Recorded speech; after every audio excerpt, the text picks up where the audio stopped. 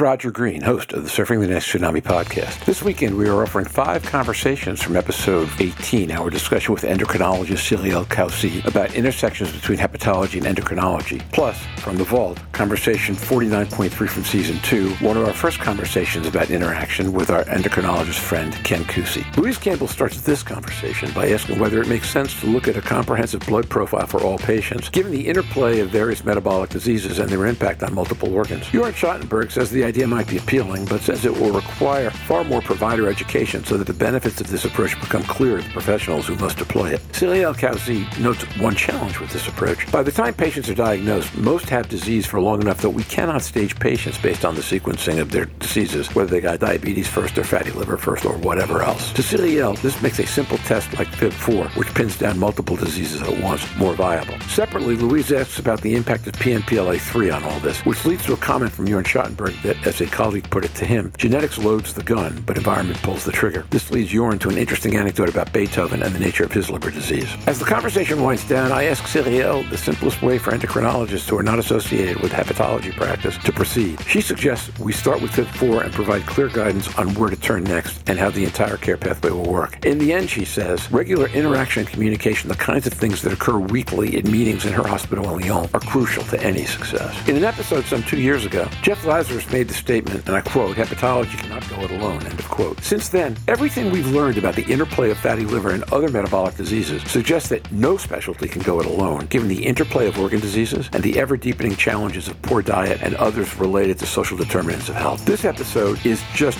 one direction we should all expect to see more of going forward about working together. So just sit back, listen, enjoy, learn, and when you're done, join the dialogue in our LinkedIn discussion group. Louise Campbell. So do we think, from what I've listened to so far, going back a little bit in the episode here, whether or not it's worth looking at a metabolic blood profile, that it includes some of the essential, obviously, liver, so that we could do nephrofibrosis, FIB4, plus HbA1c, and all of those sort of to design something that may well be more comprehensive given the vastness of metabolic syndrome and disease. So bringing all of those collegiate organizations together to say this is what we consider essential. Jörn Schattenberg. I think it's an interesting thought. The message, of course, we want to send is simple, and it's easier to be specific on one organ system, right? You could think of doing like a metabolic screen, and I think from a research side that'd be interesting. But if it comes to practicality, it needs to be very closely linked to a consequence to the physician and to act on a certain test. So I think we need more education if we go down that line to really explain why this test has been done and what it means in terms of follow-up. Jörn, that makes sense to me. If I remember correctly, the cluster in the Swedish study that's most strongly associated with fatty liver, kidney, heart, all that was the strong insulin resistance cluster. Do I recall that correctly? Cyrielle Kausi. Yes, exactly. And also what I was pointing out, the study was not designed like that, but when they look specifically on liver enzyme and test and signal using, a surrogate of fatty liver, and it was interesting to see that at the diagnosis of the diabetes, there were some patients that already have NAFLD, and these are probably NAFLD-driven diabetes, meaning they had first insulin-resistant hepatic steatosis, and then it leads to the development of type 2 diabetes. Whereas there are some other subtype, and there's another cluster where it's diabetes first, and then they may progress eventually with age with fatty liver, and this one probably are the one that may not develop severe stage of liver disease because the onset of NAFLD comes later. But the problem is, this is a very nice study when you pick everyone at the diagnosis very early on. Most of the time, when you meet a patient and when a patient is referred to you with diagnosed with type 2 diabetes, you have no idea which was first. Was it NAFLD? Was it diabetes? And if you had steatosis now, what does it mean?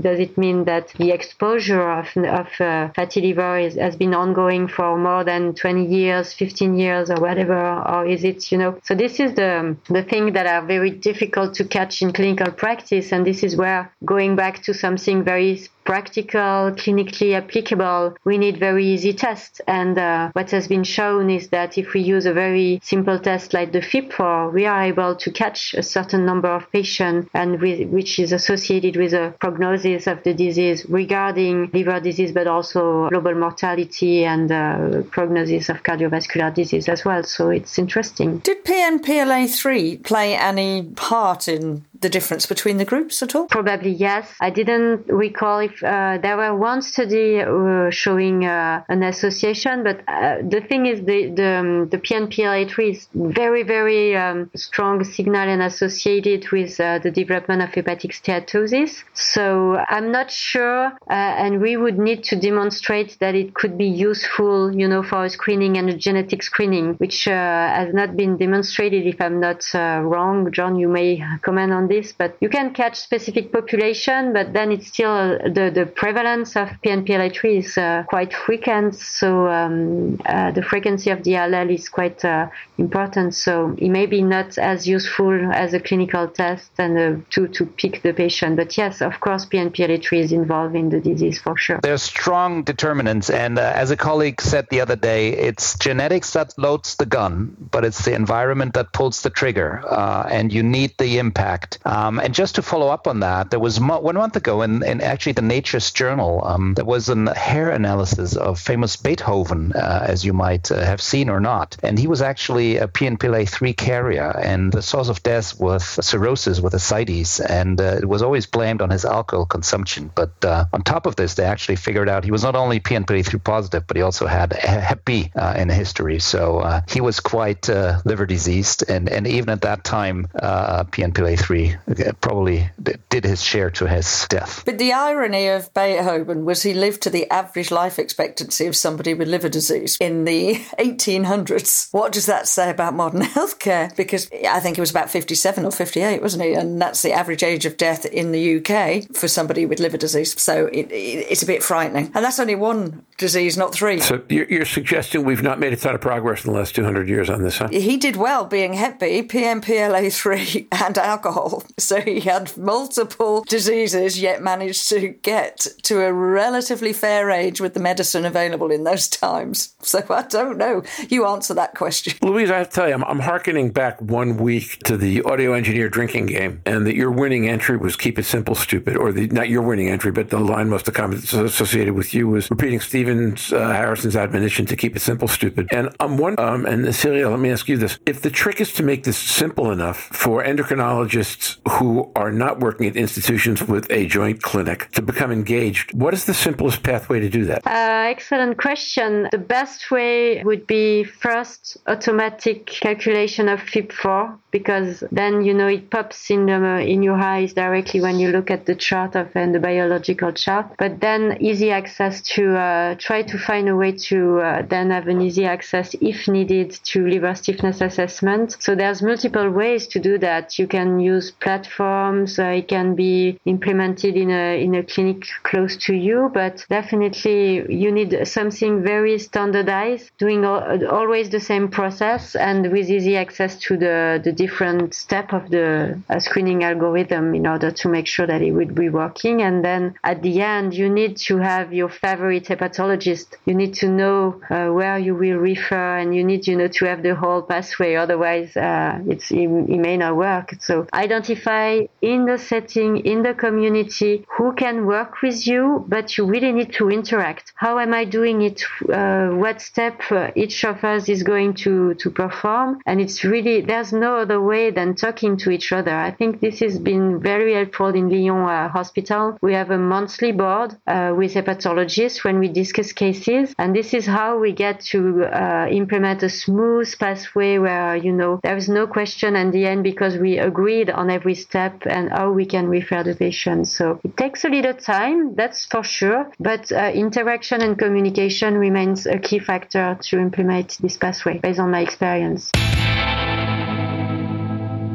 And now, back to Roger.